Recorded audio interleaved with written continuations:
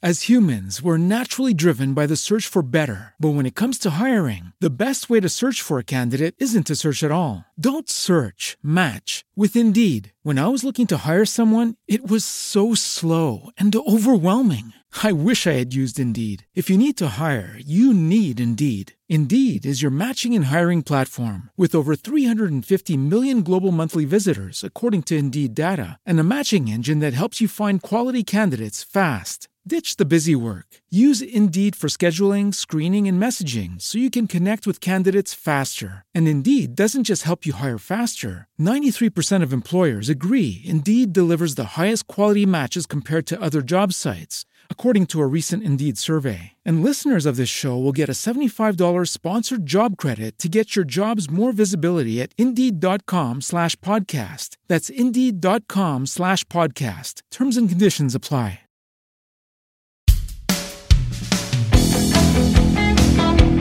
Hello and welcome to Killer Queens, a true crime podcast. I'm your host, Torella.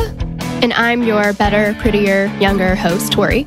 We're sisters who are obsessed with true crime. And love gal-palin with you about cases. You can expect the occasional curse word, lots of Friends quotes, and all the 90s nostalgia.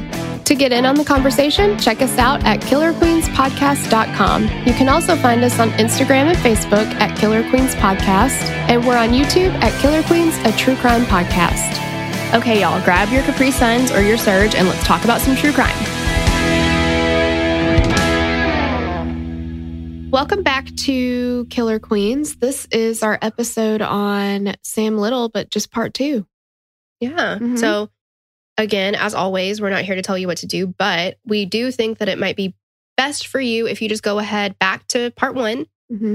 Get yourself acquainted, and then come back over. Yeah, because the thing is, we're starting in Los Angeles today in 1987, and you're going to be like, whoa, how'd we get there? You know? Exactly. Yeah. You're not going to understand.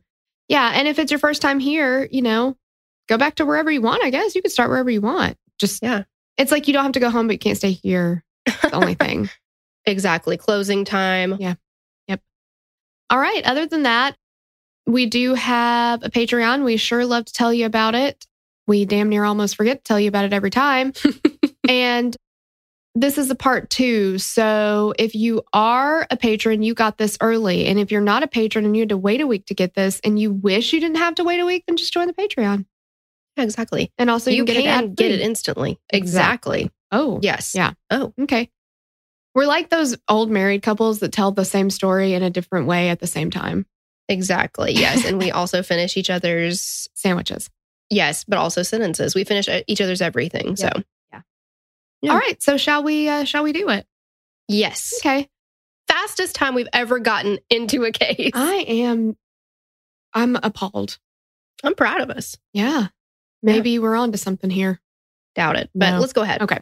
All right. So when we left off, Sam Little had been released from jail because he never commits a violent crime ever, never, never. And he's definitely not going to do it again. He has no reason to be in jail. No. So then he leaves where he was, which honestly, where was it? Florida or Mississippi? It was in Mississippi.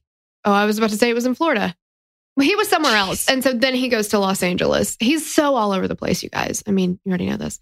So he ends up in Los Angeles and he starts right back up killing people because it's what he does. Yeah, it is what serial killer. He does. So 5 months after he's released in July of 1987, he killed 41-year-old Carol Alford. However, her case went cold quickly. In 1988, Little's alibi/partner in crime, Aurelia Dorsey, died of a brain hemorrhage. And I'm sure that Little was sad for 5 seconds because of how it affected him. Yeah, exactly. He was like, damn it, I knew that bitch was going to leave me high and dry. Exactly. Like, I feel like that's the extent of his emotion. Yeah, exactly. Yes. On August 4th, 1989, the body of a 35-year-old Caucasian woman was found beaten and choked.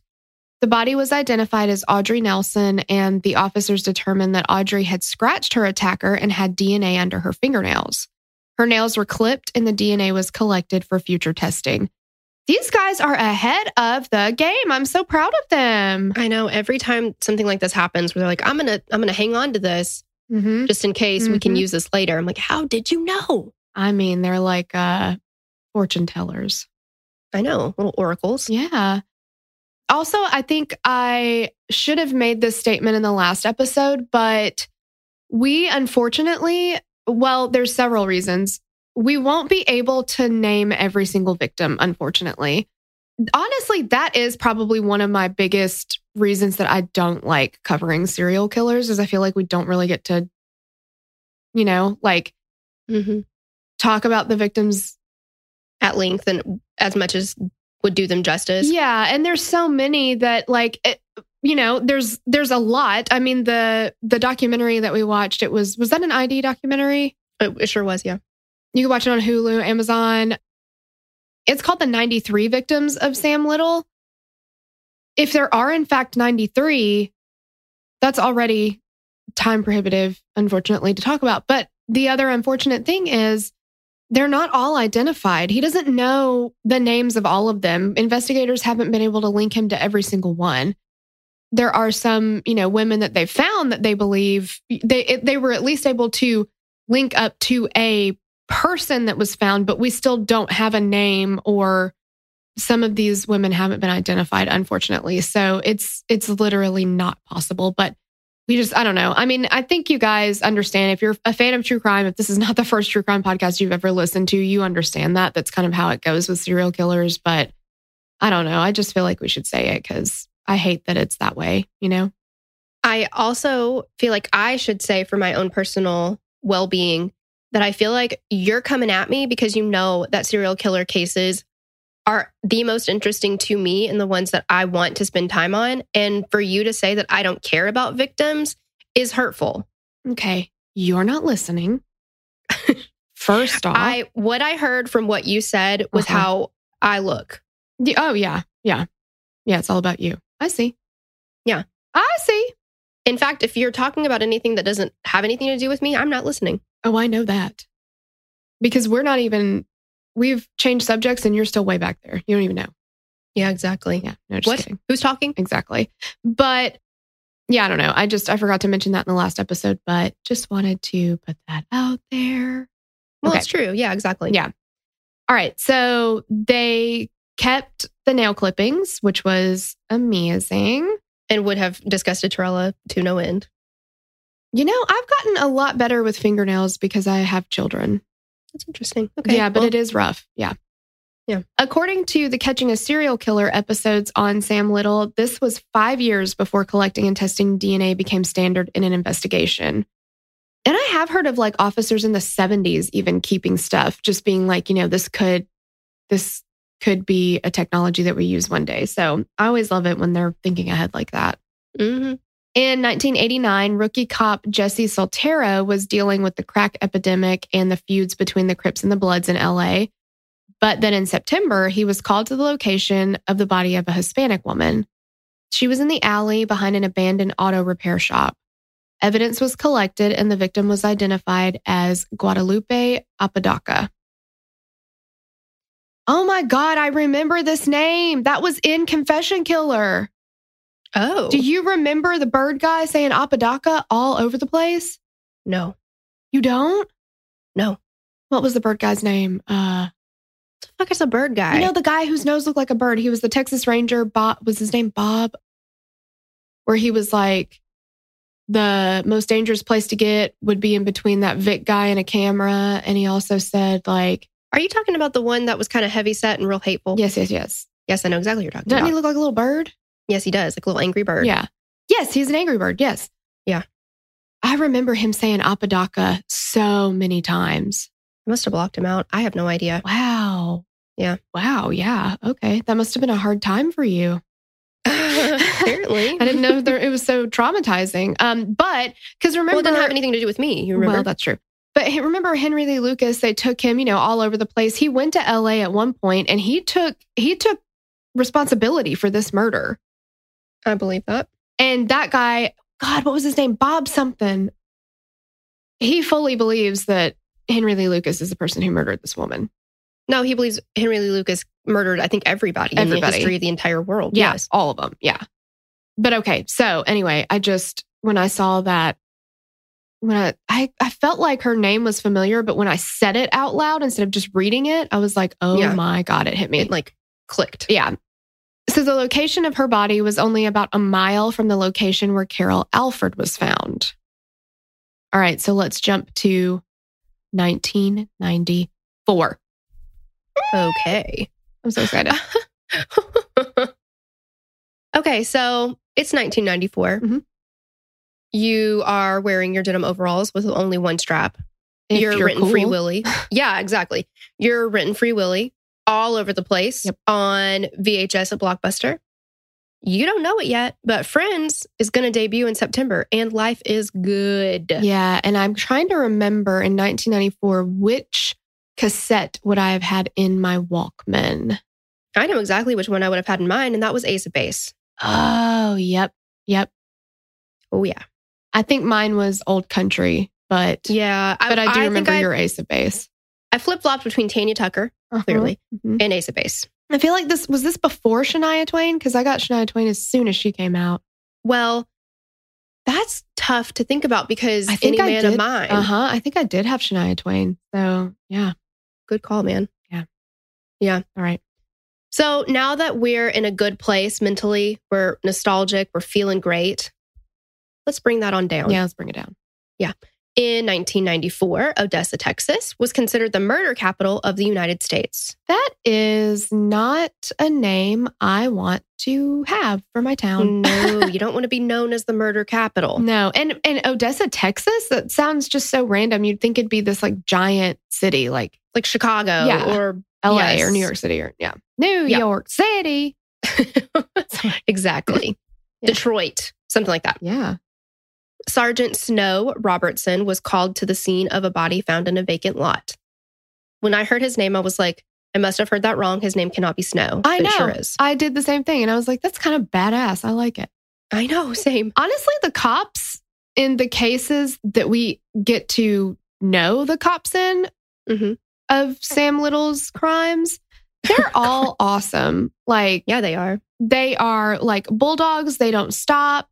They give a legit shit. Want justice. Yes. I know. Like, yeah, it's awesome. And as we know, that doesn't happen very often. So it's pretty awesome when it does. Yeah, it's really refreshing. And it's sad to have to say that. Yeah. Exactly. As humans, we're naturally driven by the search for better. But when it comes to hiring, the best way to search for a candidate isn't to search at all. Don't search, match with Indeed. When I was looking to hire someone, it was so slow and overwhelming. I wish I had used Indeed. If you need to hire, you need Indeed. Indeed is your matching and hiring platform with over 350 million global monthly visitors, according to Indeed data, and a matching engine that helps you find quality candidates fast. Ditch the busy work. Use Indeed for scheduling, screening, and messaging so you can connect with candidates faster. And Indeed doesn't just help you hire faster. 93% of employers agree Indeed delivers the highest quality matches compared to other job sites, according to a recent Indeed survey. And listeners of this show will get a $75 sponsored job credit to get your jobs more visibility at Indeed.com/podcast. That's Indeed.com/podcast. Terms and conditions apply. Join us today during the Jeep Celebration event. Right now, get 20% below MSRP for an average of $15,178 under MSRP on the purchase of a 2023 Jeep Grand Cherokee Overland 4xE or Summit 4xE. Not compatible with lease offers or with any other consumer incentive offers. $15,178 average based on 20% below average MSRP from all 2023 Grand Cherokee Overland 4xE and Summit 4xE models in dealer stock. Residency restrictions apply. Take retail delivery from dealer stock by 4/1. Jeep is a registered trademark. The body was pretty decomposed, but Robertson felt it important to put paper bags over her hands to preserve evidence. Good thinking, Snow. I know. There would be no forensic evidence on the body, but her hyoid bone was broken. The police felt that with the amount of force it would take to strangle someone and break their hyoid bone, the killer had to be a male. The medical examiner was able to obtain a print and determine that the body is that of Denise Brothers. Snow Robertson actually knew Denise and her family. He described her parents as upstanding. Family said that Denise always felt she wasn't enough for this family. That is the saddest thing I've ever heard. It's so sad. Denise got hooked on heroin and became a sex worker to pay for her drug habit. Her family tried to help her, but addiction is a beast. Denise's son, Damien, was interviewed for the 93 Victims of Samuel Little documentary on ID, which we talked about. Mm-hmm. And he said that his mother would have periods where she was there and doing well, but then she'd vanish for a while. In January of 1994, Denise had been missing longer than usual, so her family hit the streets to try to locate her. 2 weeks later, they got a call about a body being found, and the family had to go in to identify her body, but as soon as her mom walked in, she started screaming. Oh, that was awful to hear. And you know, God, how many times have we talked about the scream that a mother lets out? That guttural. And that does not change when your children are grown. No. Yeah. Oh, it's so sad. Snow Robertson's investigation started with talking to sex workers who directed him to one of their regulars who drove a van. The man was brought in and interviewed, but after consenting to a search of his car and a polygraph that he passed, the man was released. Robertson kept talking to sex workers in the area, and Denise's brother's dad called regularly. Robertson completed the VICAP report on the case with every detail he could. This is also another, like, you want to give him a pat on the back because that's something he didn't have to do. Yeah, that's like going above and beyond. Yeah, and because like once we, when we get in a little bit to on like the VICAP thing, like not all agencies fill it out, which is super helpful, I'm sure. Right. And it is an extra thing, but it is a way to collect national data. And it's just one of those things that like, there's people who clock in and clock out and that's all they do at their job. And that's true of every type of job. Mm-hmm. But Detective Robertson felt like he needed to submit that information. And thank God he did. Yeah, exactly. I mean, we see, of course, like you said, every job has that where you could cut corners here and there. But in this, we see how beneficial it is to go through it and do it. I don't know. Yeah. Just thank God for Snow Robertson every day. I know. All of the hard work didn't pay off right away. Another slip that Little made was in picking 24-year-old Melissa Thomas in Opelousas, Louisiana, in January of 1996. Melissa was not a sex worker and wasn't somebody that no one was looking for. She had left her mom's house to buy cigarettes less than a mile away. Her body was found later in a cemetery face down with scratches on her neck. Her case went cold quickly and her family collapsed. Melissa's brother said that their parents died of a broken heart. That's so sad. I know. And I feel like that's entirely possible. Yeah. Oh, 100%. Because this is kind of one of my favorite things to tell people about our family. I don't know why. Actually, I do. I think it's precious. But so we have, like, our great-grandmother had a sister who they were like completely joined at the hip. They were so close. Their dad thought that they were going to be born boys, or maybe he hoped for boys. So he named all of the girls in the family boy names. So our great-grandmother's name was Lloyd. Her sister's name was Bill. Yeah. Aunt Bill. So Aunt Bill, yes. And after Granny passed away, Lloyd, Aunt Bill passed away shortly thereafter, like within months, because she died of a broken heart. Mm-hmm. So sad. But anyway, I just love to talk about Aunt Bill and Lloyd. But anyway, so 13 years after her murder, Captain Crystal LeBlanc got a call from Melissa's siblings who told her about their parents' heartbreak.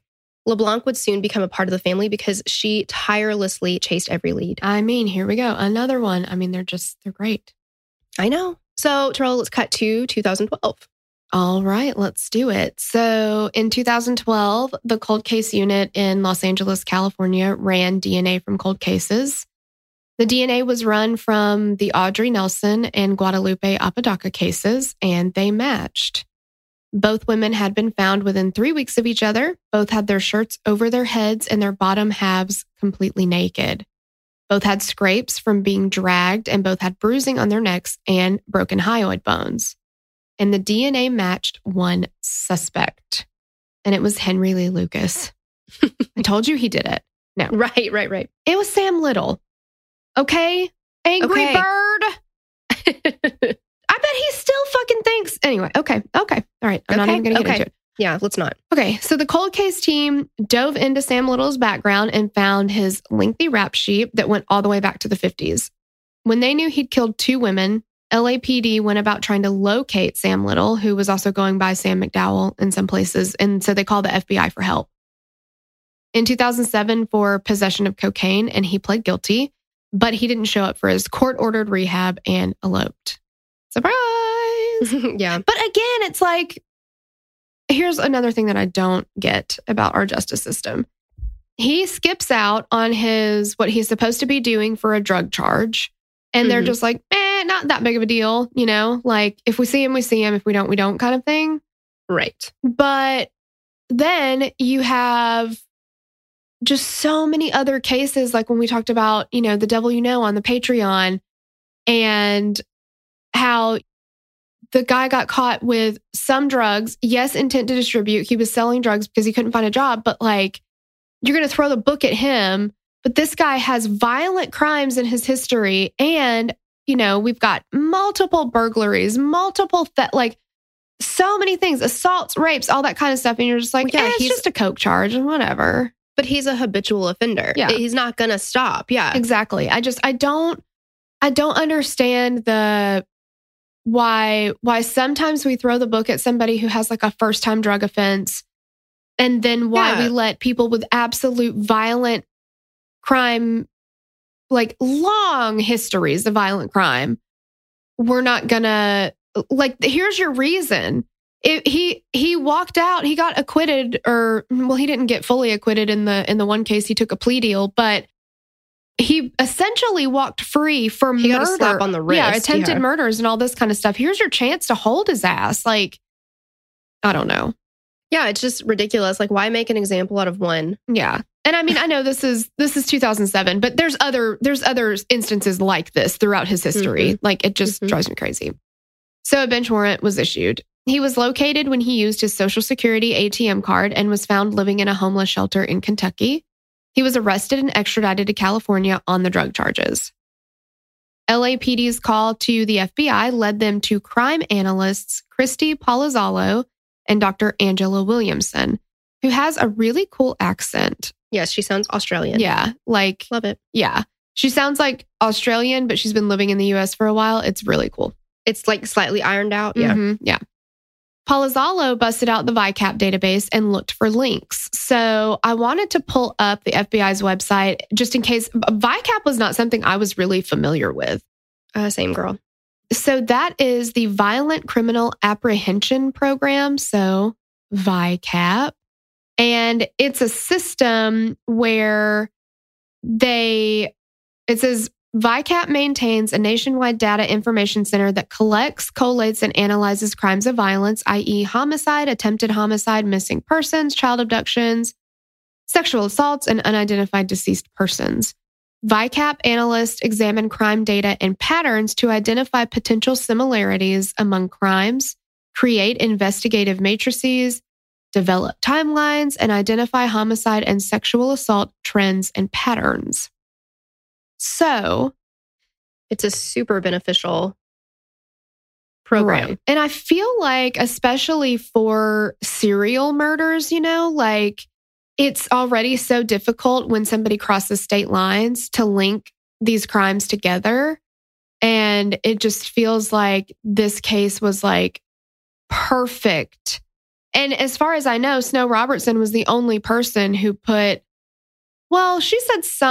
she did say most of the cases they linked to Sam Little were not in VICAP. So I guess some of them maybe had submitted the information, but a lot of the investigators or whatever, sure. Yeah, any of these cases did not submit it. So these are two more people that literally worked tirelessly to get, they were like, they saw this pattern and said, we've got a serial murderer on our hands. We need to find these victims and get their families closure. It's just amazing. Mm-hmm. It is. So she looks into Sam Little's background as well and found his epic rap sheet and saw that he rarely served time. And when he did serve time, he was usually released early for good behavior. Again, a hallmark of a serial killer, right? He's charismatic. He knows when to behave because it benefits him. He can make people feel at ease and charm people and all that kind of stuff. It's just, I don't know. Yeah, exactly. Why should all of these horrible crimes that he's committed be excused for a couple months of acting right? Exactly. Yeah. It's like, well, but he didn't give us any trouble in here. Well, yeah, he made his bed every day. Mm-hmm. Good for him. Yeah. So she uses this rap sheet to link Little to locations and then looked for manual strangulations in those areas. So it's a good thing that he has come into contact with law enforcement so many times, because we at least are able to pinpoint he's in this area here because he was arrested. He's in this area here because he was incarcerated for however many months. So at least there's that information to go on. Right. One of the problems with this was that Little almost always chose sex workers and women who were what he felt was less likely to be missed. They were typically women who were, quote unquote, down on their luck or had addictions or mental illness or intellectual disabilities. Palazzolo matched up Denise Brothers, but there was no hard evidence, so she just had to hold on to that one. And that one was really, Denise's case was really like what the catalyst for her was the catalyst to look into these other, because immediately she kind of matched that one up. Mm-hmm. So meanwhile, LAPD is doing their own work. They linked the DNA to another woman, Carol Alford. They also contacted the survivors of Sam Little. Lori Barras had changed her life in the years since her attack, and she had no clue that they had collected Sam Little's DNA all those years ago. She had a daughter now, and she was studying psychology and criminology. Wow. When she was contacted to testify, she was upset. Not because she was going to testify and see him. She was upset that she was going to have to tell her daughter and her family about her former life. Her family was supportive, and when she later testified, she said she did it because she didn't want him to think that he'd won. That's powerful. Yeah, that's really, really brave. All 3 LA victims were found near Little's apartment at the time. With the DNA evidence, the link to 3 women, the locations near his apartment, and the pattern with the survivors, the DA was ready to press charges. And serial killing is a, quote, special circumstance, meaning that they can go for the death penalty. So Sam was tried, and after 2 weeks of testimony, he was found guilty for the murders of Carol Alford, Audrey Nelson, and Guadalupe Apodaca. He was sentenced to 3 consecutive life sentences. All the while, Sam Little proclaims his innocence and says the trial was built on phony evidence. Okay. Okay. I could not. He said his conviction was brought by lies, and he called it illegal lynching. The gall. Mm-hmm. The only thing that they're missing is pictures of this or video of him doing it. Everything else is there. It's like ironclad. There is no way. No. It's just amazing to me that when somebody's caught completely red-handed like he was, and they're like, I didn't do it. Yeah. But isn't that the calling card of a sociopath? Like, they will lie straight to your face. And it does not... knowing. Yeah, and it doesn't embarrass them. It doesn't faze them. Like, you know, you or I, most normal people, if I lie about something and you catch me in it, oh my God, you know what? I'm so sorry. I lie. You know, like, I'm embarrassed. You might cry. None of that phases somebody like him. He just... He's going to say the same thing over and over to you and fully believe that eventually you're just going to believe him. Like, it's really ridiculous. And, you know, not only is he just outright lying about his involvement, he is also being such an asshole to the victims' families, because when they made their impact statements, he yelled at them in court. Mm-hmm. He made comment. He was just awful. And by this time, he's in a wheelchair. And so when they wheel him out of court that day, he's like punching his fist up in the air, like, you know, I'm going to come back and win this. Like, he was very like... Well, I feel like it's reminiscent. I know this is not the perfect example, but in my little world, Breakfast Club, when Judd Nelson at the very end, he like gets the kiss from Molly Ringwald and he's like, yeah. You know? Yeah, not really similar, but except for the fist. So I get it.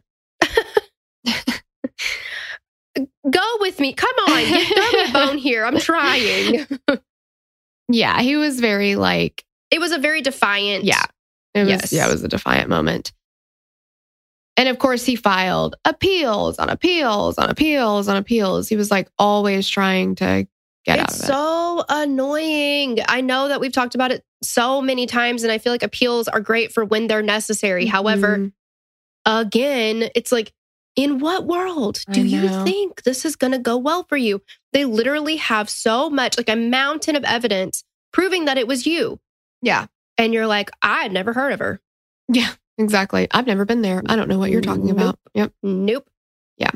That's the same thing I do when my husband talks about when he opens shopping, and also if he opens the ice cream in the freezer and it's like almost all gone. And I'm like, I have no idea what you're talking about. And it doesn't work with him either.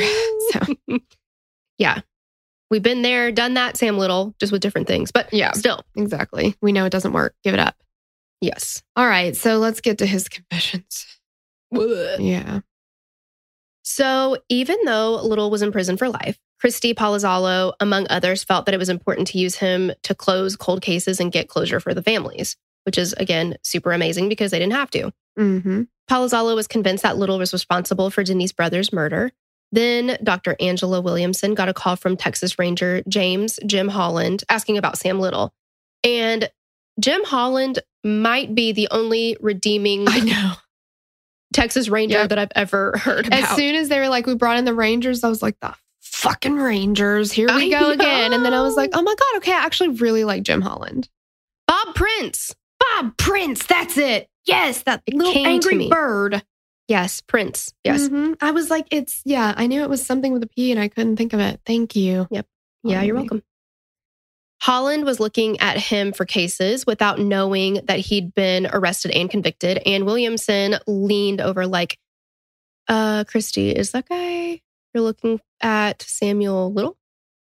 Isn't it crazy how they all three were all looking at Sam Little for all these different cases all over that's crazy to me. And like she overhears, her talking about it and she's like, oh my God, I'm looking at Sam Little too. Yeah. What are the odds of that? I know. Crazy. I feel like it's just amazing when you see something like this and you can tell that they're all on the same page and they happen to be on the same page at the same time. It's like the stars align in such a way. It's amazing. Yeah. So the three of them became the A-team and decided they needed to talk to Little in person.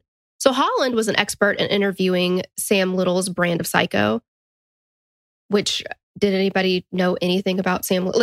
Right. His brand of psycho is a whole nother story. I don't know anything about that. Yeah, that just tells you how Holland can kind of get in that character almost. He's almost like a method interviewer. Mm-hmm. And he's almost like the antidote to whichever serial killer, or whoever it is that he's talking to. Because I feel like he could make anybody comfortable talking to him and kind of beat them at their own game. You know what I'm saying? 100%. Yeah. Well, yeah, pull the wool over their eyes in such a way where whoever he's talking to is like, he's on my team. He's on my side. Yeah. I can trust this man. Yeah. So the problem was Little wasn't talking to anyone and he was denying his guilt hard. However, 4 years after his conviction, Little had run out of appeals. So now he didn't have anything to lose. Can he talk now? Right. Maybe. The trio of investigators studied case files and got themselves super prepared for talking to Little.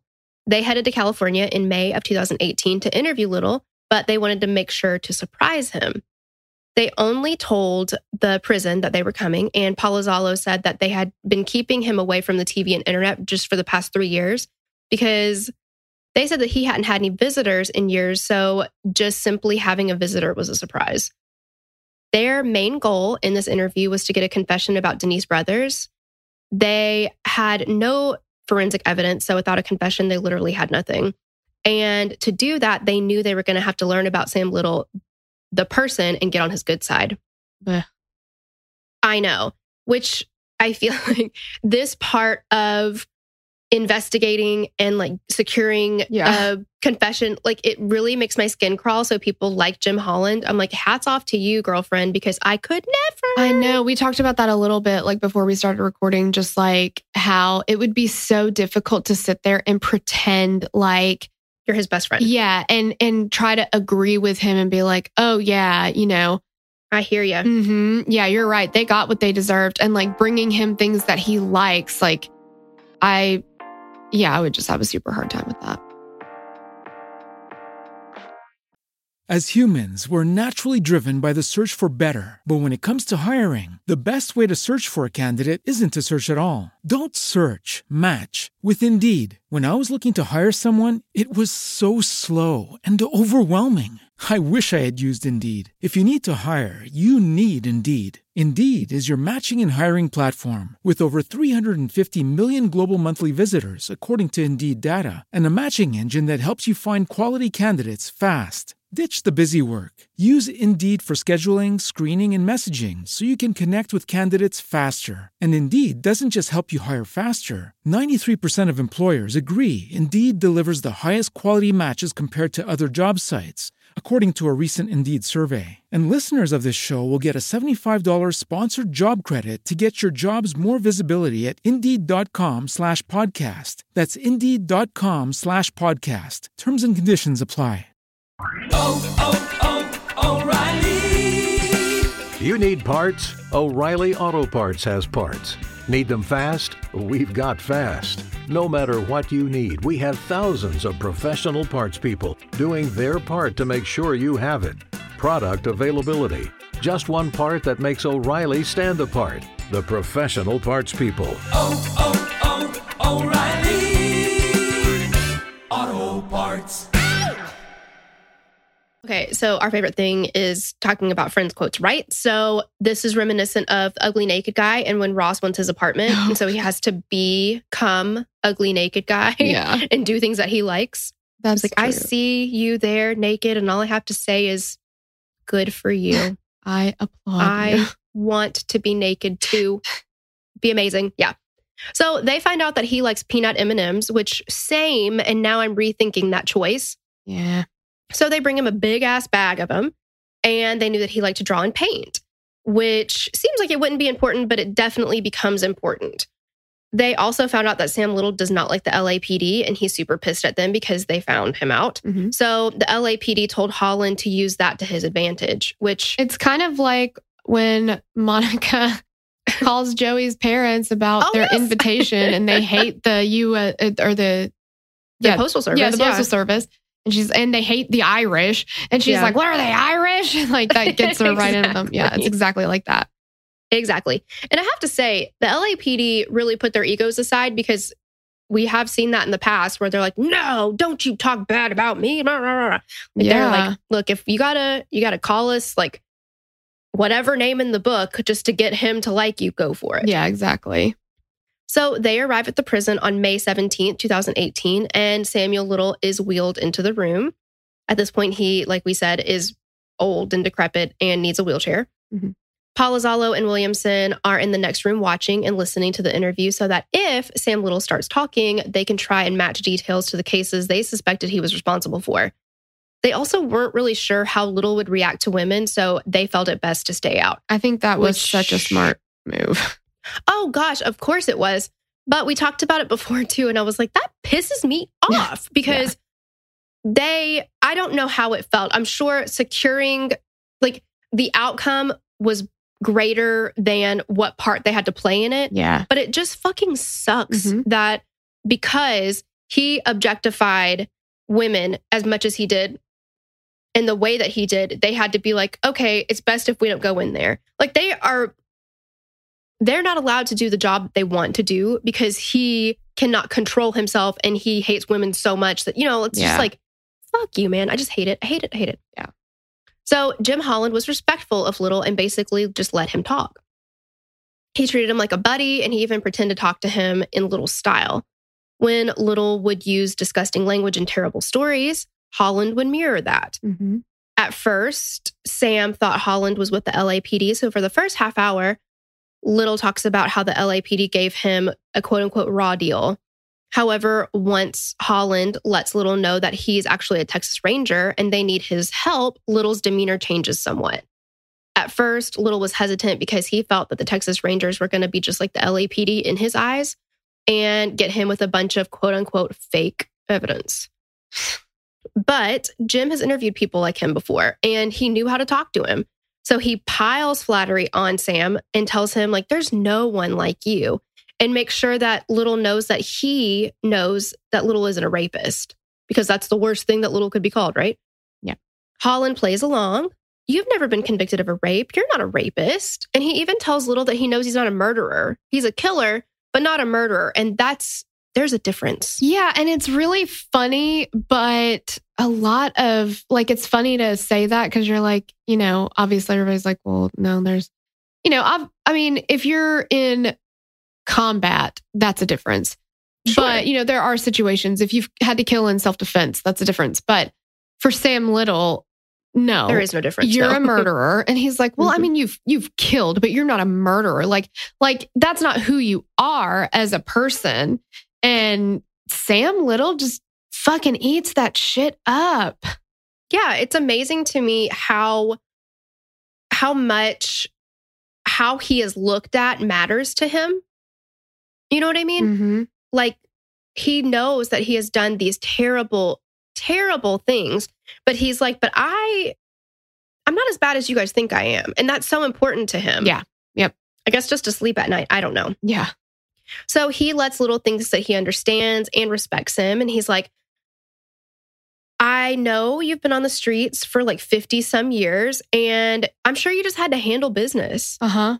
Yeah. And he's like, you know, I know what that's like. I've been on the streets before. You know, I know he even like refers to some of the women as, he's like, I know what a hoe is, and like, you know, whatever. Yeah. And Little's like, yeah, exactly. Like he's building that rapport and that reputation with him so that he can build trust. And that's all it's about. And I know I feel like Jim Holland's like skin had to be crawling to have to talk this. Like physically hurtful to have to do it. Yeah. I don't know if that was me and I was like, yeah, no. No, I totally get it. I totally get it. Sometimes you have to, sometimes you just have to handle business because that's how, you know, like I know that they deserved it. Like, I feel like I would be like gagging in my mouth. Oh, no, exactly. No, I was just thinking about something I ate last night and it wasn't good. Like, I don't think I could do it. No, I have no poker face, so I would never be able to do it. I just cannot. I'm not a great actress. No. So Holland had primed Little, and Little was willing to talk to him. So he just casually started talking about, like, to the ranger about the cases. But Little was trying to work the best deal for himself, which is, not understandable, but of course he is. Yeah. Little tells Holland, if I told my story, they would put me under the gas chamber. And he kind of giggles about it. Well, giggle's not the right word, but you know what I mean. Mm-hmm. He chuckles. Yeah. Little does not want the death penalty, which is so fucking annoying. It's so weird. Like, yeah. Okay. Yeah.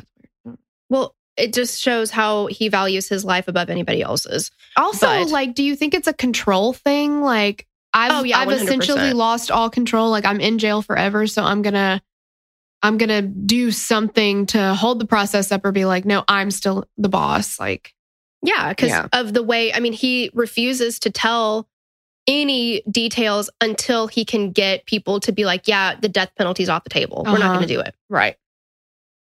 So he says that if he gets the death penalty waived, then he'll confess to everything, but he needs something to take to the DA in order to get that deal in the works. Yeah. Little confesses that there wouldn't be many murders in Texas, and then starts talking about Odessa, Texas, and a white girl who was about 35 to 40 years old. He describes her as blonde, skinny, and tall. When Holland asks where Little put the girl, Little tells him that he put her by a fence. The FBI ladies in the next room know that Little is talking about Denise Brothers. I mean, they immediately sit up straight and they're like, oh my God, he's talking about Denise. Mm-hmm. He's describing the scene, the body, the murder, everything perfectly. He tells Holland that she's the only one he killed in Odessa.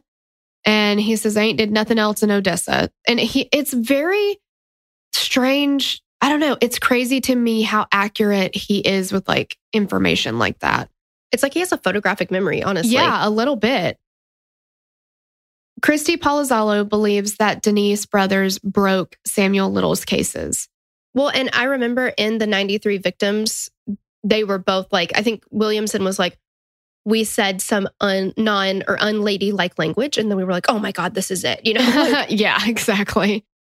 So while Jim is talking to Sam Little, the guards are sweeping his cell and they find pictures that he's drawn, portraits, mostly of celebrities, Whitney Houston, Toni Braxton. And then they're like, well, do you think that you could draw your victims? Because some of them, you know, like we said, he either didn't know their name or maybe, you know, it's possible they could be going by a name that is not their name, you know, something like that. Mm-hmm. And he's like, oh yeah, I could draw them from memory. So he gives them the name of a city and the number of women he killed in each one. And he starts listing. So he's like, you know, 5 in Gulfport, 3 in Jackson. And he goes on to list like, he's got Memphis, Chattanooga, Knoxville, Bowling Green. He goes on and on and on and on, all the way to Vegas, Phoenix, Omaha, like all over the country. And he ends up with over 90 women, starting back in Miami on New Year's 1970. And then he goes all the way to 2005 when he killed his final victim, which was Nancy Carroll Stevens in Tupelo, Mississippi. It's unbelievable. And pretty much everybody who talks about this says it's unprecedented. But you know what, though? It's believable because the span of time that he was actively killing people and the amount of people that he said he killed makes sense. You know what doesn't make sense? The confession killer. Yes, exactly. He murdered 1,002 women over the span of 6 months. Exactly. In what world? Okay. Yeah. This is like over 30 years. Yeah, exactly. I know. I was thinking that when I was like, once I started thinking like this is similar to the confession killer, except the fact that he actually did it and Henry Lee Lucas didn't. I'm just like, how did you guys not fucking pick up on this? Like, I know. It's so ridiculous. I know. So Little agrees that if Jim Holland can get him out of California and into Texas, he'll tell them everything. And by this time, Little's 78 years old. He's in really poor health. And they're like, if we don't get this information from him now, like he is going to totally die and take it all with him. So he's going to totally die. He's super old and he's totally about to die. So that night they get to work and they start getting documentation from the DA to say that they won't seek the death penalty. So Holland brings the letter to Sam Little to prove that he's not messing with him. He's actually doing what he says he's going to do. The next day they're back with Little and trying to get information that only the killer would know about Denise's murder. I mean, they had some information from him and they knew he was talking about that murder, but they wanted something more that was like, we definitely know this wasn't published, you know, like, give us something.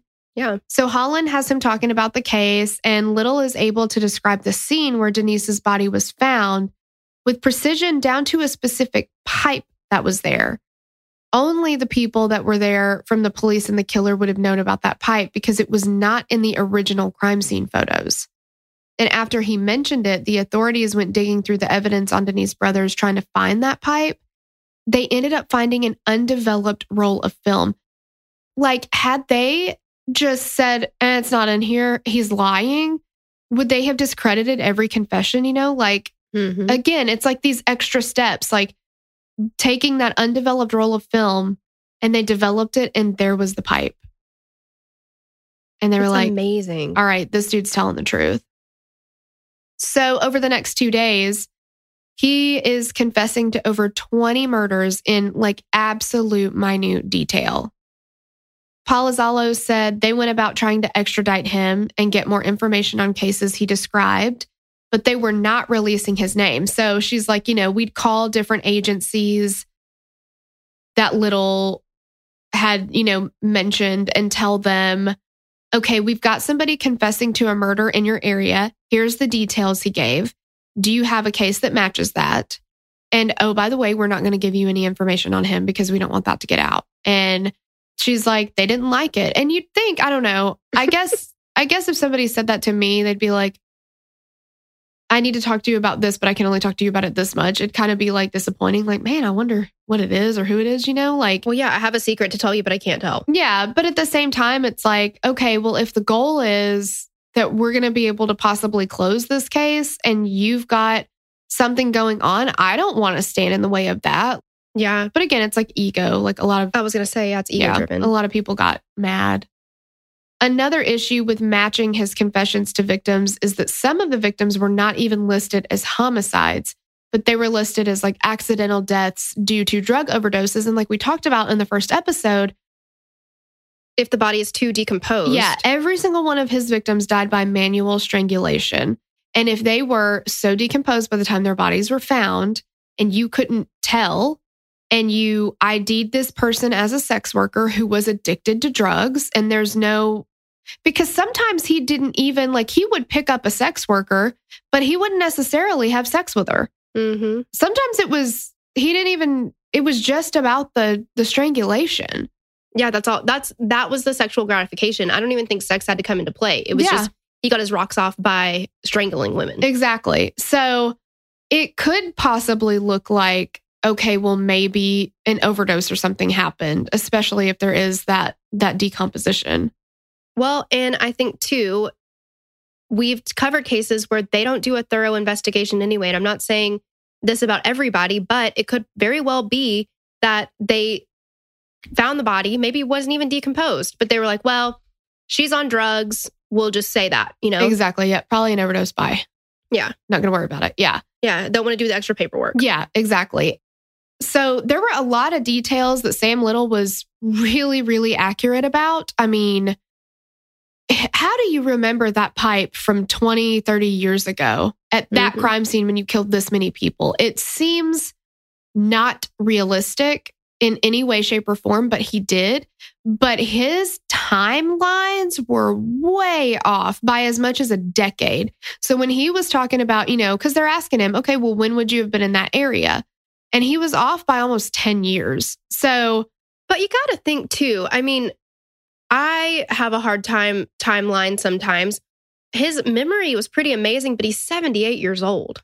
Yeah. And again, like we said, he kind of associates timelines with his vehicles. And if he had a vehicle for a long enough time, it kind of all blurs together. I mean, I had to ask my husband twice today what day it is. Like, I get that you do need to verify that, but that is one thing too that they found as they went through the cases is they're like, this is a trend with him.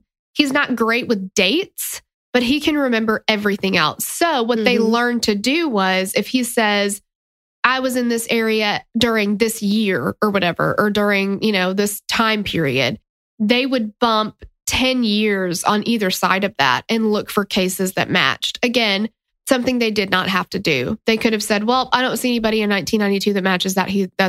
We don't have anything there. Mm-hmm. But they would give themselves that buffer so that they could find the case.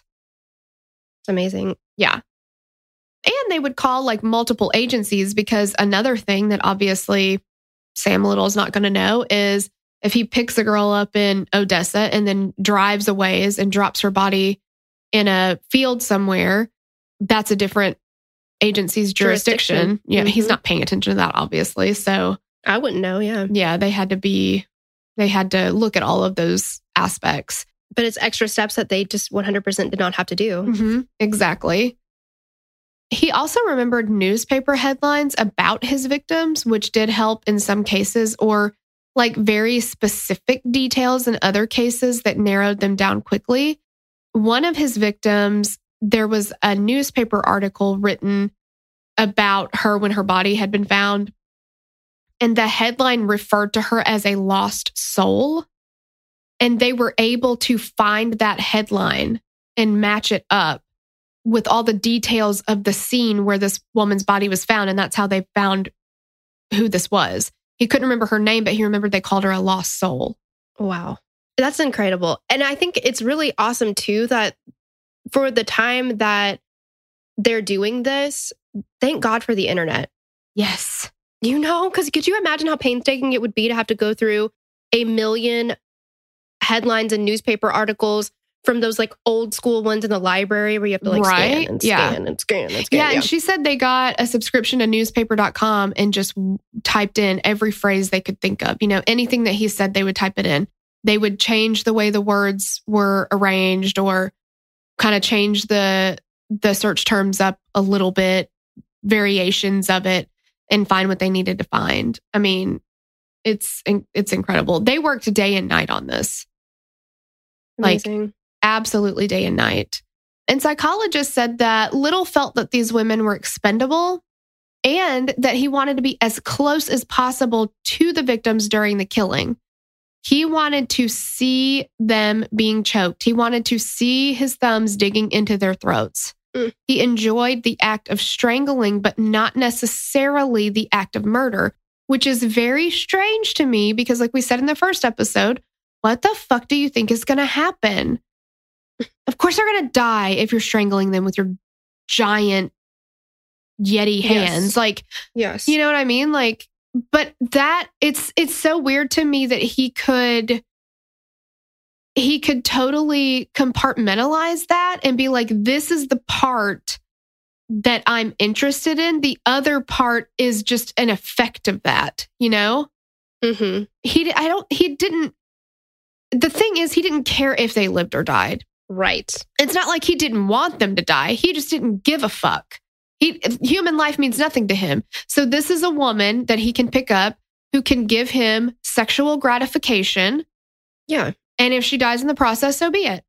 Yeah, it's just like kind of a side effect that he did. You know, it's like, well, if it happens, it happens, whatever. Like, yeah, exactly. Sometimes it does, sometimes it doesn't, whatever. Yeah, exactly. And I think the only reason he may want to be sure that they do die is so that they can't ID him. Mm-hmm. Well, and I'm sure we'll talk about it a little bit. Well, I know we'll talk about it a little bit later. But he wasn't the kind of serial killer that worked under like the cover of darkness or wore a ski mask or whatever. He had to make them comfortable enough because he didn't want to disarm them and just start choking them willy-nilly. He wanted for it to be kind of like this mutual thing. And then it turned into him doing it. Yeah. Because it almost seems like he needed it to be like that these women were interested in him or... Yes. You know, it almost, the way he talks about it is almost like, okay, we're on a date. He would even take some of the women out to dinner first. Yeah, he did, which is terrifying. You know, have full conversations with them. Talk about their children. In one case, he's met one of the women's adult sons. Mm-hmm. And then he's just knowing full well he's going to murder this woman. Like, it's crazy. It is crazy. And, well, I won't get ahead of us. Let's go ahead. Okay. So he ends up telling Holland that he was really young when he realized he was sexually attracted to women's necks. He says he was like 5 years old. This terrifies me. Mm-hmm. My oldest son is 5. There is not one thing in his mind that associates anything in a sexual way. No. Not one thing. Because you shouldn't. Right, you shouldn't. It's just, that's very strange. Those are things that you have to... You know, if you see it in a child that you know in your child, like something needs to be done there. Mm-hmm. What could have happened had he gotten into therapy or some kind of treatment? Like, I don't know, but there's something there. And then he said that he was around 7 or 8 when he knew he wanted to kill. And when he was around 15, he started getting into the true crime magazines that were out at the time, which BTK was also super into. And there was a picture of a woman named Gloria Ferry in one of these magazines. The story was that the wrestler, Louis Statler, which he called him a wrestler, and that's exactly how our granddaddy used to say wrestle. Yes. But this guy, Louis Statler, had kidnapped Gloria, took her to Cleveland, and then he choked her to death. And the picture of her in this magazine is a picture of her alive and well. But she's wearing something where you can see like her décolleté. Yes. Yeah, you can. I haven't heard that since skincare school, pretty much. Oh. And he was just like, she had a beautiful neck. Like he could not stop checking out her neck. And he said he got super turned on about it. And that was his inspiration. And then he started reading these magazines and doing the opposite of what you should do when you read a magazine like this. He used it as a manual of like, here's how I can get away with murder. Here's how they do investigations. And so I need to do the opposite. And then when he's like 30-ish, he realized that he wanted more than just choking women during sex. And then he tells Holland that at this point, I asked the good Lord, I said, why me? And we talked about this a little before we started recording. He was very like, God made me this way. Again, like pointing that finger of blame away from himself. It's just amazing the lack of responsibility that he will take. Yeah. Yeah, because if that's something that you know you're capable of, into having urges for, you've got to seek help. Like, you've got to do something. Well, yeah, because there's a little thing that we in the biz like to call free will. Yeah, exactly. It just is crazy. Yeah, God didn't make you do anything, you stupid piece of shit. Yeah. Yeah. Certainly, I feel very positive. I haven't read the whole Bible in its entirety, but I feel pretty positive it doesn't say in there anywhere like, thou shalt murder and choke women. Yes, like if you feel compelled to do so. If you feel like doing it, do it. If you're powerless to stop, go for it. Exactly, yeah. Like, I'm pretty sure the Bible is kind of opposite of that, but, you know. Well, and let's just say when he's having these little talks with himself about, why did God make me do this? That's the moment where you think, okay, this isn't normal. Yeah. I need to do something about this. Right. And then, but what does somebody like Sam Little do? Like, you know, we talked about it with Israel Keys. Instead of being like, okay, this isn't normal, I shouldn't do it. They say, well, this isn't normal, I won't do it around other people. Yeah, exactly. I'll just get better at hiding it. Exactly. Yeah.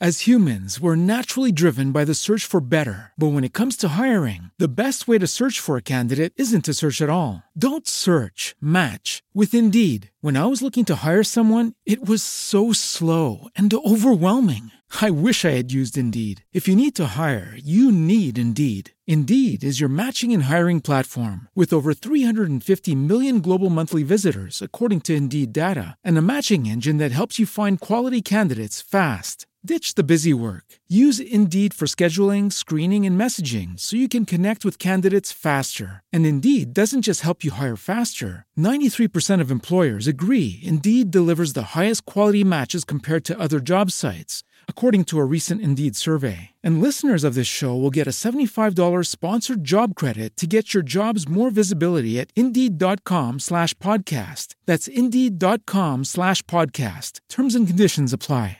Little confessed to killing Rosie Hill in Ocala, Florida in 1982. He said that she was the one where he got the closest to getting caught. I mean, I guess are we saying a person who died that would be the closest to him getting caught, because he was caught absolutely red-handed in the process of murdering Tanya Jackson. Yeah. But this was his close call.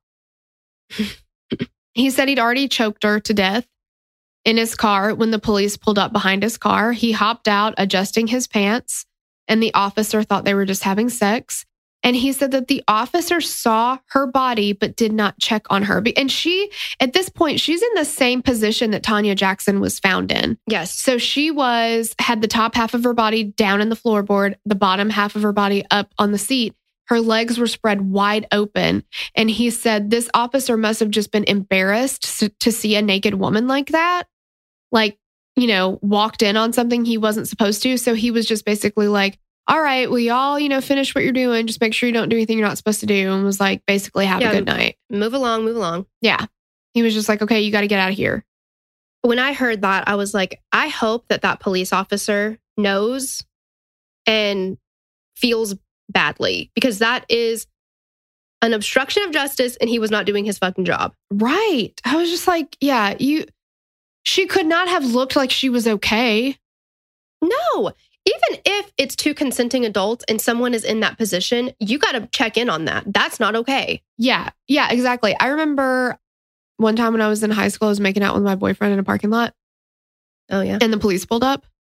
And I was like, oh my God. Like, I was so upset. And I thought, I'm going to be in so much trouble.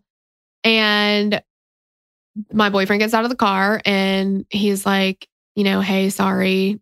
You know, obviously we're like not allowed to do this at our houses. So here we are. Got to find somewhere to do it. And the police officer still came over and spoke to me and said, and I was so mad at him for asking me the questions he asked me. And now I'm so grateful that he did. And he said, do you know this man? And I was like, what? of course I know this man. Like, I was like, what are you trying to say to me? Like, I thought he was insulting me, but he was asking me the questions that somebody should have tried to ask this woman and would have discovered that she was dead. But what if what if you come across somebody who is like Sam Little and saying, oh, that's just me and my wife. We got in a fight, but we're fine now. We're making up. And she's being held by somebody that she's not supposed to, be with, or she's being attacked. Like, yeah, you need to ask those questions, because if that one officer hadn't checked on Tanya Jackson, she would not have lived. Mm-hmm. And of course, when I'm 16, 17 years old, I didn't understand, but no, but I am very proud that that's the situation that you encountered. And I just feel like that should be, because again, we talked about it so many times. Nobody makes police officers be police officers. Right. You do it because you hopefully want to see justice prevail. However, a lot of times it's because people are on a fucking power trip or something. Yeah. I don't know. But it's like, that's part of your job. Yeah. Protect and serve. Yeah. Yes. Yep. Yeah. And also, thankfully, they didn't call our parents. That was nice. Yes. I mean, but you would have been in some trouble. Yeah. And I would have prayed for you because I was judgmental. Sure you would have. Yeah. But yeah, you ask those questions. You check on people. There's no way in hell that woman looked okay. There's no way. Especially if she had just been choked to death. Right. I mean, come on. It's just ridiculous. That's just somebody who didn't care. Yeah. Exactly. So he also confesses to killing blonde-haired, blue-eyed Norwegian woman in a sundress. And he even remembered what she'd eaten that night on their, like we said, he'd take them to dinner sometimes. So he called it a date. He called it a date. And when they went back and looked at the autopsy report of this woman, her stomach contents matched what he said she had at dinner that night. It makes me like physically ill. Yeah. During his confessions, he's able to talk about these murders in just an absolutely bonkers amount of detail, but he relives the murder every single time. And he says, so at one point, Jim Holland is like, is there one that you kind of think of often or like come back to as like a favorite or one that, like was special to you or whatever? And he's like, oh, no. I remember all my girls. I think of them every day. Like he says he relives them every single day. And it's like maybe one this night, then one another night, but he remembers all of them and very fondly. When he refers to them as his girls, I want to light my house on fire. Yeah. It's absolutely ridiculous. And he says too, they didn't die mad at me. They didn't have a problem with me. If they were alive today, they'd call me their friend. I've never heard of somebody so out of touch with reality. Yeah. And so fucking ignorant and egotistical. It's not even funny. Like, yeah, you killed them by your hands for no reason other than for you to get your fucking orgasm on. And you're like, but they would like me if I hadn't killed them. Well, right. And like, okay, yeah, you may be right that they weren't angry with you prior to you getting the drop on them, basically, because you were planning the whole time to kill them and they didn't see that interaction that way at that point. But it takes a while to manually strangle somebody. And thoughts went through their mind. Yeah, you better believe they knew exactly what the fuck was happening when it was happening. They were fighting. They knew that you were killing them. And I guarantee they were fucking mad at you. Yeah, exactly. I just cannot. It's amazing to me the way that he talks about himself and the regard that he holds himself. Oh my God. It is so crazy. Yeah. He does end up pleading guilty for the death of Denise Brothers. And Denise's son was like, you know what? I thought about going. I ended up not going. He's like, I don't need to see him ever again. I have all the information I think that I need. I didn't need any more information. And yeah, he was like, I've had my fill of Sam Little. Yeah. And I completely understand that. Like, you have to do what you have to do for your mental health and your sanity. And yeah, I just totally understand that. So the art studio that they got him, he was able to create the portraits of his victims to help identify them. And his portraits were accurate enough that whenever a family member saw the portrait, they were able to confirm the identity. And if you see like the picture of Denise Brothers and the painting that he does of her, it's spot on.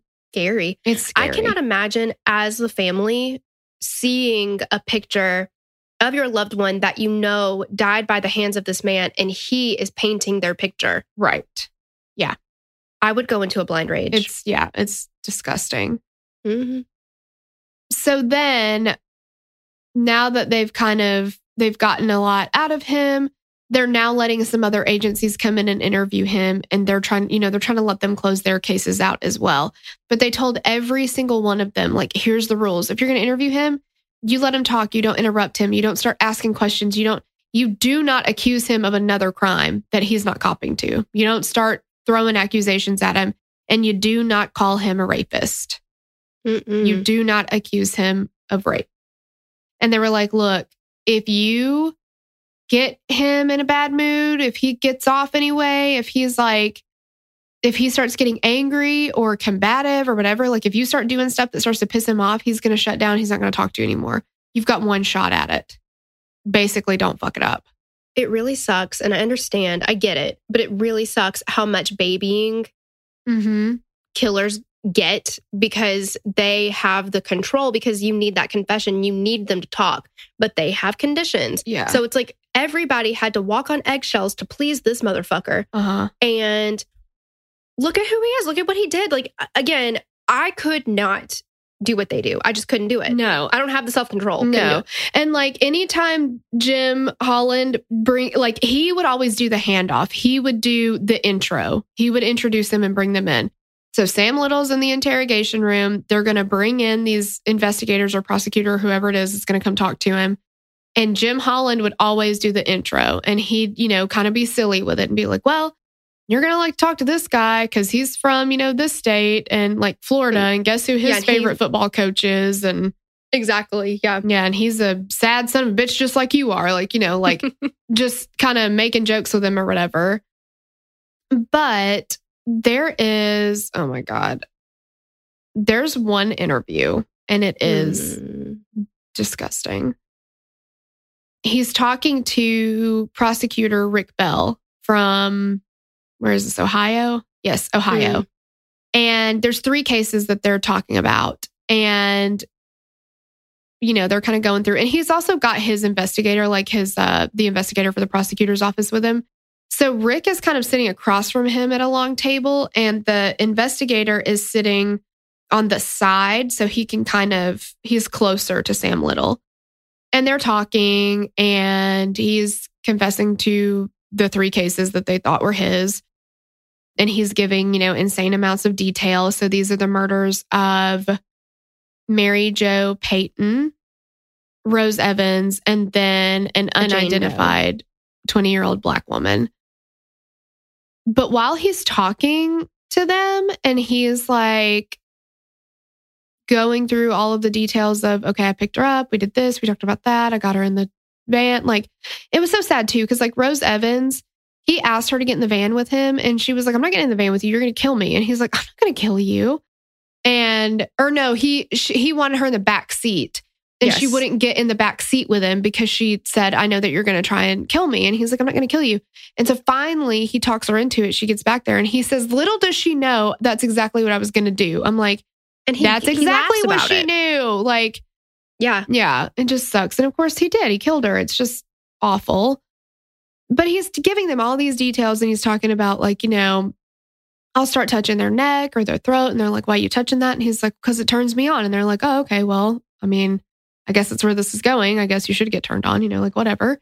It disarms them because of the interaction that they're currently having.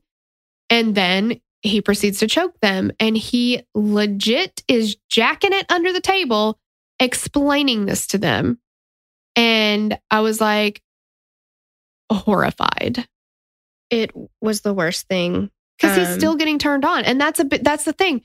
He's painting these victims' faces. It turns him on. All of this is for, he's talking about this, not because he wants to help, not because he wants to close cases out, not because he feels guilty. He wants to relive that anticipation and that like that feeling, that getting turned on feeling is disgusting. And he's like, well, yeah, 80 years old.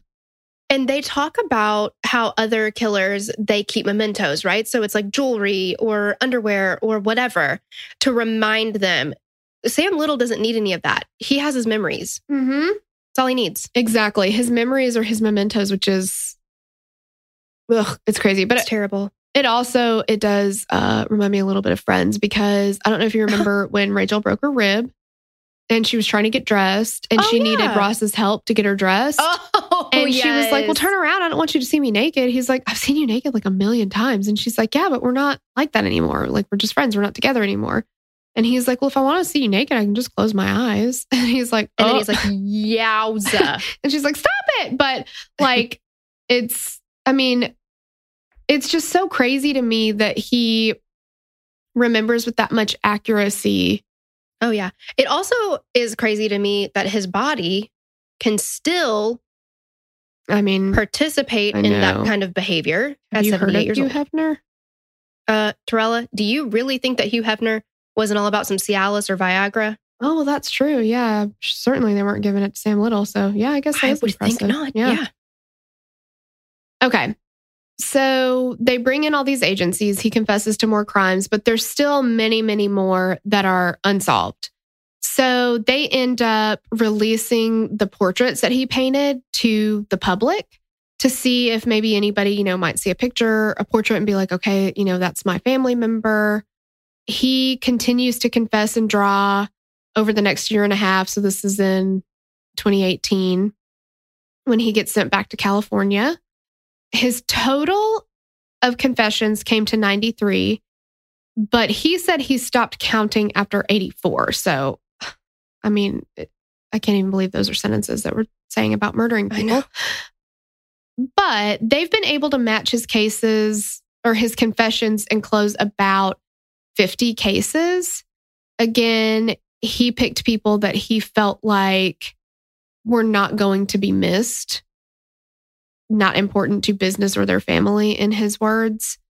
In 2019, he ended up pleading guilty to the murders of Anna Stewart, which was 1981 in Columbus, Ohio, Mary Jo Payton in 1984, and Rose Evans, 1991 in Cleveland. He also pleaded guilty to murdering a Jane Doe whose body has never been found and was sentenced to 4 more consecutive life sentences. The Catching a Serial Killer documentary said something jarring. They said that he killed more people than Ted Bundy, Jeffrey Dahmer, and Gacy combined. They called him the ultimate serial killer. The fact that so many people have not heard about him. I know. Because Bundy, Dahmer, and Gacy, how many people, everybody's heard about them. Yeah.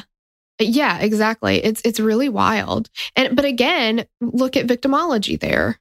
Yeah. Well, and I have to say too, because I had heard about Rifkin, Joel Rifkin. Mm-hmm. His primary victims were sex workers. Mm-hmm. I've heard about him. I have to think that it coincides, like it's the victims and the fact that he is a Black man. Yeah, it is. And it's very sad. Just stupid. Yeah, it is. There are currently 46 unmatched confessions or Jane Does listed from about 1970 to 1996.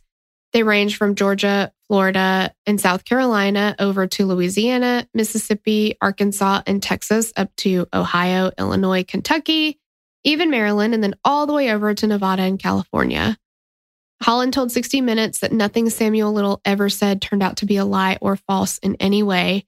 So they believe all of the remaining confessions are true. Goodness gracious. Then on December 30th, 2020, Sam Little died at 80 years old in a California hospital. While the official cause of death hasn't been released, Little suffered from diabetes and heart problems, so those could have been what took him out. A Department of Corrections spokesperson said that there were no signs of foul play in his death. Jim Holland said that Little could never really tell him solidly why he killed these women. He'd said sex and the strangulation were the main thing, but Little could never really explain it. Now that he's dead, all that's left are the confession tapes and portraits to help close those cases. You can see the portraits and read the details on the FBI.gov site if you feel like you could help. Yeah, and we will link to that. So that is the FBI.gov site that's dedicated to him. It's FBI.gov Confessions of a Serial Killer. Everything is mapped out, has unmatched confessions. They've got the Jane Does mapped out and has what details they have, as well as little portraits for some of the women. So we'll definitely link to that in the show notes. Yes. Thank you so much for sticking with us through this. So we know it was rough. Yeah. But we appreciate you listening, and we will catch you on the next episode. Bye. Bye. Okay, you guys. So before we head out for the week, we have some shout outs for new patrons. Woo, woo. Oh my God. I'm going to raise the roof about it. Oh, raise the roof. Hey girl, thanks to Celeste C, Emily Gibson, Kara Wood, Latasha Stevenson, Gray Foreman, Julie Peterson, Haley Denning, Chrissy B, Zira Holtum, Margaret Sherfy, Bob Land, Dose Bath Company, Asia, Danielle Wrightstone, Jesse Butterfant, sorry, Emily Brooks, Chantal Valdez, Amy Harley, Brittany Lippert, Vanessa Campos, Adria Ellington, Leanne Rogers, Kylie, Kendall. Oh my God, Kylie and Kendall! Stop it! Melissa Balduff, Mallory Franks, Marla Falbo, Lauren Radcliffe, Catherine Morgan, Megan Haynes, Sherry Dickens, Caitlin Christensen, Carly Richardson, Mallory Hyatt, Carly Quigley, Allison Kirk, Lynn Smith, Julia N. Mooney, Dakotia Lane, Alicia Collins, Brianna Orozco, Courtney Gibbons, Kat Holly Green, Ursula Sabick. Oh my God, Blursula. Cool. Love it. Kayla Mullins, Kim, Augusta Wilson, Mindy Hannah. Oh my God, hey girl, thanks. We love you guys. And so sorry if we butchered your name. Oh my God, yeah, sorry. And sorry, Ursula, if you don't watch Friends and don't know Ursula. Yes. It was, I had to. Yes. And we feel like your alter ego would be Phoebe Buffay if you were in That's amazing. Buffy the Vampire Layer. Okay, we love you guys. Love you. Bye. Bye. We'd love to hear your thoughts on this case. Connect with us on Instagram or Facebook to continue the conversation. Thanks for listening, and we will meet you back here next week. Bye. The theme song for the show is created and composed by Stephen Toby. You can find more of Stephen's work on SoundCloud. Our logo was created by Sloan Williams of Sophisticated Crayon. You can find more of her work on Etsy. Visit us at KillerQueensPodcast.com for merch and other info about the show.